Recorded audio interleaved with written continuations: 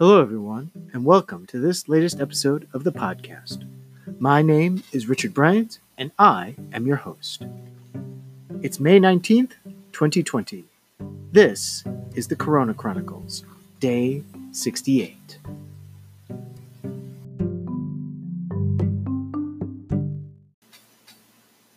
Our top story comes from our friends at Stage Directions. The IATSE endorses Joe Biden for President of the United States. IATSE's General Executive Board voted unanimously Monday to extend its endorsement to former Vice President Joe Biden for President of the United States. Former Vice President Biden has an extensive record and history of fighting for workers' rights and working families, but he's also genuinely concerned on a human level about the welfare of behind-the-scenes entertainment workers. Recently, the Biden campaign hosted an unemployment town hall on how COVID-19 is specifically impacting entertainment workers. Members of Local 764 and Local 1 were invited to share their experiences during this pandemic and pose questions on how Joe Biden will address the unique challenges that those working in the entertainment industry will continue to face as we seek to recover from this unprecedented health crisis. Labor unions are under assault, with policies under the current administration and across the country undermining workers' collective bargaining rights and stripping union workers of the wages, benefits, and retirement security they deserve. Joe Biden has consistently lifted up and prioritized issues affecting IATSE members and their families, from protecting workers' rights to organizing a union and bargain for higher wages and better benefits, to defending our earned pension checks and health care. His campaign also engaged the IATSE and working people in the development of the Biden plan for strengthening worker organizing, collective bargaining, and unions, the only remaining candidate to reach out on such an effort. If elected, Biden has pledged to sign the Protecting the Right to Organize Act into law, champion legislation banning so-called right-to-work laws, appoint members to the National Labor Relations Board who will protect workers, increase workplace safety and health, and ensure freelance entertainment workers receive the legal benefits and protections they deserve by making it harder for employers to misclassify workers as independent contractors. Joe Biden presents a stark and undeniable contrast from the current administration with regard to leadership and support for working people. From our friends at What's on Stage, the Derby Theater. Theaters can be a key ally in regenerating communities. Many venues have warned of the significant problems that will follow without further support. This article was written by Alex Wood. Derby Theater, the Royal Court, and more have warned of the future of the arts if further support isn't given. Writing a testimonial to the Digital, Cultural, Media, and Support Committee about the ongoing crisis in the arts sector during the coronavirus lockdown, Derby Theater stated bluntly that the industry has been decimated since all spaces were forced to close down in March. The theater also warned in its testimonial that a lack of consistent funding will cause venues to be less adventurous and more likely to bring in safe bets. The industry needs investment to be able to take risks. For those from the most diverse backgrounds, this may be a blow from which they never recover as pathways into the industry become more complex. But it also emphasized how vital the arts will be going forwards. Theaters are civically engaged and can be seen as a key ally in regenerating communities, the economy, and supporting the health and well-being of our society. London's Royal Court repeated such thoughts in its own testimonial, provided by Executive Director Lucy Davies. For Davies, there is a big risk that marginalized voices and people of color are pushed aside to prioritize a core, top-ticket price theater-going audience. Davies has offered a number of solutions to the ongoing issues in her testimonial, including partnerships with broadcasters and networks, as well as digging into communities at a much more civic, operational level to shore up social fragility and change. She also believes that venues should aspire towards leaning more heavily into talent development, thinking globally about future collaborations. The Theatres Trust stated in their testimonial, the post-war rebuilding of the nation saw the creation of the Arts Council of Great Britain in an attempt to preserve the culture of the UK, and Theatres Trust hope a similarly ambitious plan will create a cultural zenith where the British public can once again meet and celebrate storytelling and further a rich theatrical tradition. Other testimonials come from the likes of Shakespeare's Globe, who warned that they could face closure without government support.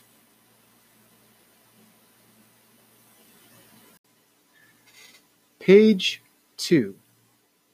From thestage.com.uk, supply companies were planning for the worst and hoping for the best. As theaters stand dark, the situation has become a ticking time bomb for suppliers who are facing mounting costs from landlords, leasing companies, and the taxman. Theo Osunke speaks to some of the industry's leading suppliers about the long-term impacts of lockdown. All areas of the theater industry have been hit hard by the coronavirus lockdown, but supply companies in particular have found themselves in a difficult predicament. With the productions and events that equip with lighting and sound kit, sets, props, and costumes now shut down, they have lost almost all of their business, but the bills they pay, whether in rent or loan payments, have continued to stack up. Chris Headlam, managing director of Orbital Sound in South London, describes the situation as a ticking time bomb. The major problem, as he describes it, is that much of the cutting-edge equipment on loan to theaters and live events, which is still in situ in many cases, has been brought on hire purchase agreements. When producers pay to rent it, suppliers can make a profit margin, but with venues currently dark, their ability to pay off these loans is in jeopardy. If you switch off one end of the supply chain, but the other end carries on, that's where you end up with a very dangerous situation, Headlam says. He predicts that without help, many companies in the sector will be out of business by the summer. On Friday, suppliers called on the government for support, publishing a 10-point plan in an open letter. The letter was written in collaboration with industry colleagues by Brian Raven, managing director of White Light, one of the industry's leading lighting suppliers. He agrees that the current environment is extremely challenging. While he is confident the company can weather the storm, he is nevertheless braced for a drastic reduction in demand. We expect the company to reduce in size by 20 to 30% after lockdown, he says. It's not about saving money in the short term, but about recognizing that the markets we supply, including theater, broadcast, and corporate events, are sadly going to take a hit. Of these markets, broadcast is recovering most quickly as TV companies scramble to fill empty schedules over the summer. White Light has even constructed a temporary TV studio in its warehouse to meet demand, but the outlook for theater is far more uncertain. Raven feels that if shows can start reopening in some form in the autumn, in time for the Christmas seasons, the financial blow will be much easier to cushion. But he fears the ramifications of a longer closure. If we have to wait until next year, I'm not sure what state the industry will be in. We're planning for the worst and hoping for the best. Raven points out that, as with Orbital, White Light's costs, ordinarily it has 260 staff and a £40 million turnover, are still ongoing. The challenge is that nobody is giving us any waivers. Our landlords, leasing companies, the taxman, no one is giving us grants. Our clients still have our kit, but they're not paying for it currently, so it's going to leave a big dent in the financial fortunes of the supply industries. As is the case for many sectors, the furlough scheme has been crucial in keeping companies in the supply industry afloat. Angels, one of the country's leading costume suppliers, has furloughed its entire team of 150, besides management, who are meeting daily via Zoom to navigate the company through the crisis. All of our current work, both hire and manufacture, has stopped, says production director Jonathan Lipman. It has left us in a very difficult situation in terms of what happens next. Like Raven, he is confident his company will bounce back, as long as the furlough scheme extends to cover the entire period that theaters are closed. And he is concerned that many of the freelance costume makers Angels relies on are in a precarious position. There is a danger of an entire section of the industry falling through the net, he says, clearly nervous that even when the work does come back, there will be a shortage of skilled personnel to do it. But he is buoyed by conversations he has had with some of Angel's clients, which include West End big hitters Hamilton and Wicked. We've had dialogue with a few production companies that are optimistic they can start up again as soon as government guidelines allow, which is encouraging. Like many in the theater industry, suppliers are concerned about government support falling away too quickly after lockdown, making it difficult for the industry to recover in the long term. And despite reorganizing their workshops and warehouses to accommodate social distancing, there are no easy solutions for handling what is likely to be a difficult transition period. As Lippman puts it, there is not going to be a light switch moment when everything starts up again. Headlam feels the crisis has highlighted some longer-term issues, not least the reliance on expensive equipment. He claims that with designers and technicians increasingly demanding the latest toys, costs have spiraled. The whole industry has gotten into a problem because the person dictating the size of the check is not the person writing it. That's an insane way to operate. But he says the lockdown has forced a rethink, while driving the company to use all of its creativity to find a way through. All those years working against the clock to open the doors and let the first audience in have taught us enormous resilience and inventiveness. Orbital's software teams are busier than ever developing new products for the future. Our project managers have become builders, knocking down walls and modernizing the warehouse. Everyone is learning new skills. Even if live events do return in some form by the autumn, there are still big unknowns regarding how many people will be happy to attend them. As Lippman acknowledges, nothing will really return to normal until audiences feel safe. When we spoke, his biggest concern was whether the government will continue the furlough scheme. A few days after the interview, Chancellor Rishi Sunak announced the extension of the scheme until October, and freelance support until that point, that venues have fully reopened. He has approached BECTU to initiate a discussion about lobbying the government on behalf of costume makers. On the tech side, even greater help may be needed. Headlam estimates there is as much as £1.8 billion in borrowed finance across the industry, and he says many producers are in the dark regarding the true financial situation of their suppliers, mistakenly assuming they own the kit outright. Supply companies have ongoing leasing and hire purchase commitments on the equipment that is currently in the theaters. Just because the Prime Minister rightly tells people not to go to the theater, that does not mean those obligations don't carry on. He even raises the grim prospect of equipment being repossessed from theaters if companies are forcibly dissolved, but he emphasizes that solutions can be found if all links of the supply chain pull together.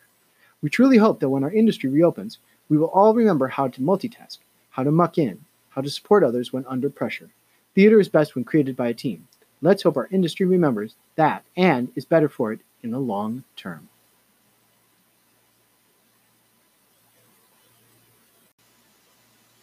Page 3.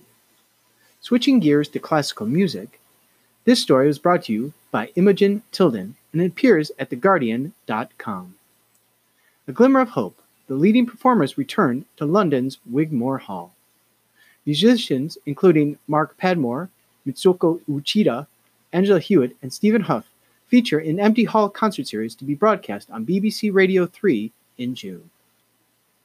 The BBC and the Wigmore Hall on Tuesday announced a concert series that will see leading musicians return to the London stage for the first time since the lockdown. It marks the first live music broadcast on Radio 3 since 16th of March. 20-hour-long concerts featuring soloists or duos will take place at 1 p.m. each weekday throughout June and will be live-streamed on the venue's website and broadcast on Radio 3 and BBC Sounds, part of the BBC's Culture in Quarantine initiative. All concerts will then be available on demand for 30 days.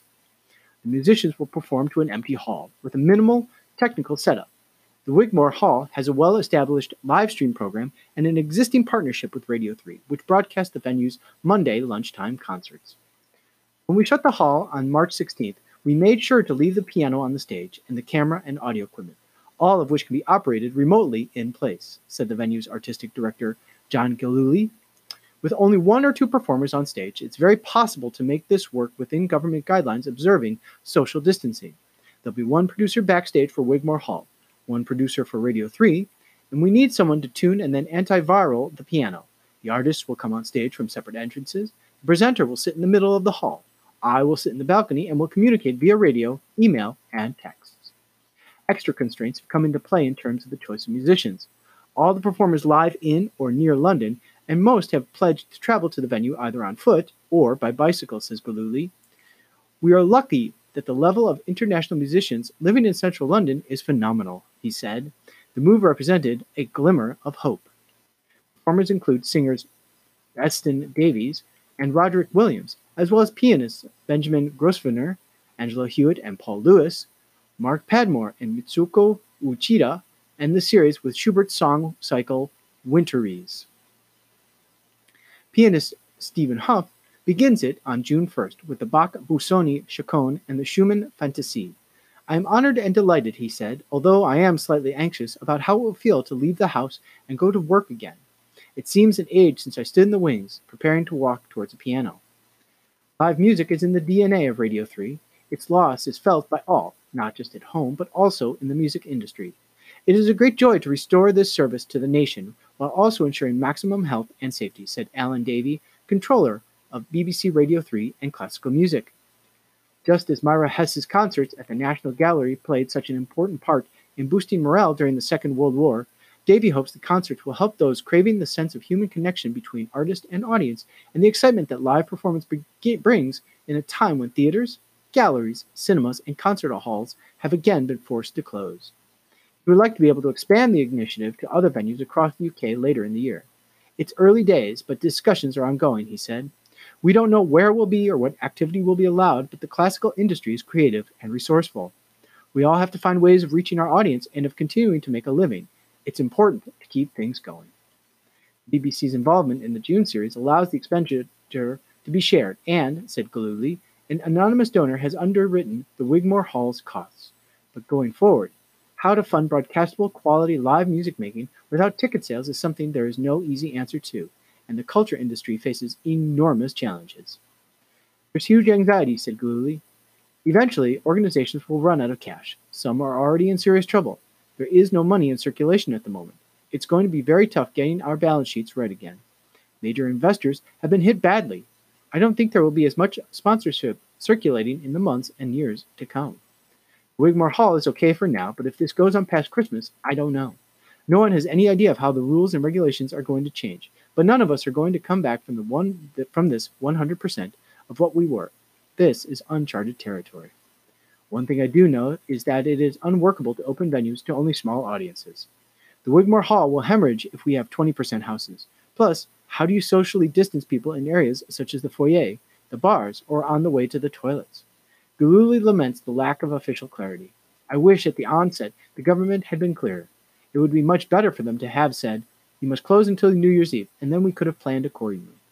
Whether at Glastonbury in a theater or at a football match, there's a magic around live performance, he added. That is also so important for mental health and well-being. This is the first positive thing for the industry for many months. It's a glimmer of hope, he said. There is no substitute for hearing music live, even if the auditorium on this occasion will be empty, with only BBC microphones as audience, said Huff. This may only be a poking of a head above the parapet for now, but it's a clear sign that we're back. Page 4. From our friends at Variety.com, the Expendables Studio's new Bojana in Bulgaria reopens. This story was brought to you by Leo Baraclau. Bulgaria's new Bojana Film Studios, owned by Avi Lerner's Millennium Media and home to the Expendables franchise, is reopening for production with anti-COVID-19 protocols and preparations being put in place. The move follows the reopening of the Bulgaria economy on May 13th in anticipation of travel restrictions being lifted on June 14th. During the pandemic, we took some time to focus on development and to analyze the market moving forward. We've emerged with a new strategy that aims to help producers get back to work and fulfill the lack of content we see hitting us a few months down the line, said Yariv Lerner, chairman of New Bojana. On May 13th, the studio opened with the maintenance crew cleaning, repairing, sanitizing, and installing the new requirements such as hand sanitizing stations, social distancing protocols, and overall repair in order to be ready for this new phase of production. New Bojana is working with Bulgaria's Minister of Health to allow for a testing procedure that works well for both production and for the safety of everyone involved. The studio said in a statement, the proposal is to test within 3 days of travel to the location, test on arrival, and test again 2 days later to ensure that a member of cast or crew are negative for the virus. After completing this process and testing negative, they will be permitted to go back to work. The new protocols are being reviewed by the government and will be published on www.newbojana.com when ratified. There will be 2 separate sets, one for commercials and the second for movies, which have different requirements. As well as the Expendables franchise, Millennium is also known for Olympus Has Fallen and London Has Fallen, The Hitman's Bodyguard, and Mechanic Resurrection. Recent films include Angel Has Fallen and the reboot of the Rambo franchise, Rambo Last Blood. Our final story for tonight comes from our friends at USITT. Michaela Locken, a graduate from the UMD School of Fine Arts with a BFA in Scenic Design and a BA in Anthropology, is their feature for today in their series of posts from designers whose productions were canceled or postponed due to the global COVID-19 pandemic. Here's how Michaela described her design.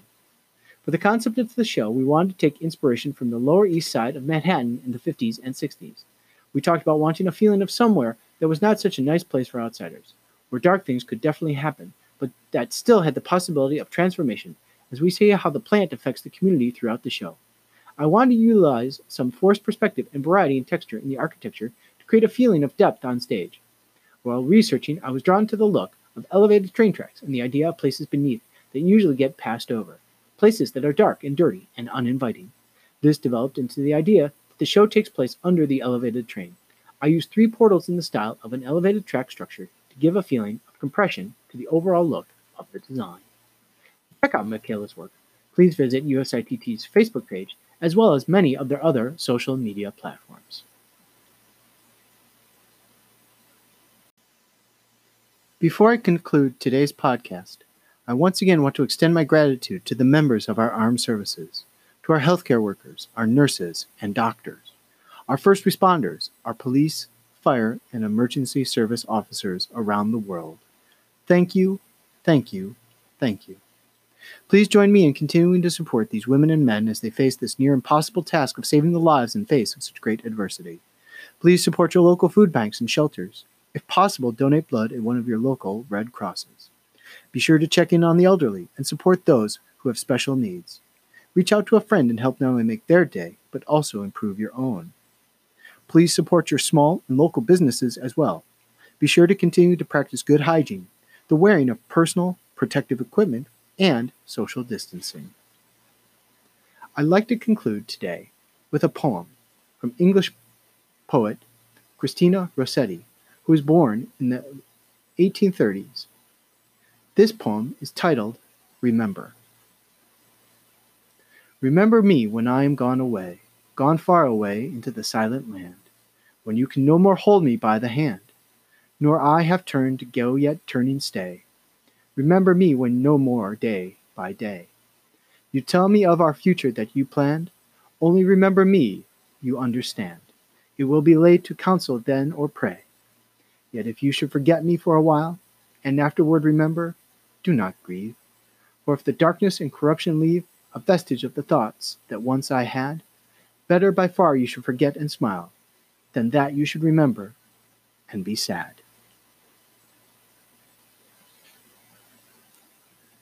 My name is Richard Bryant, and I have been your host.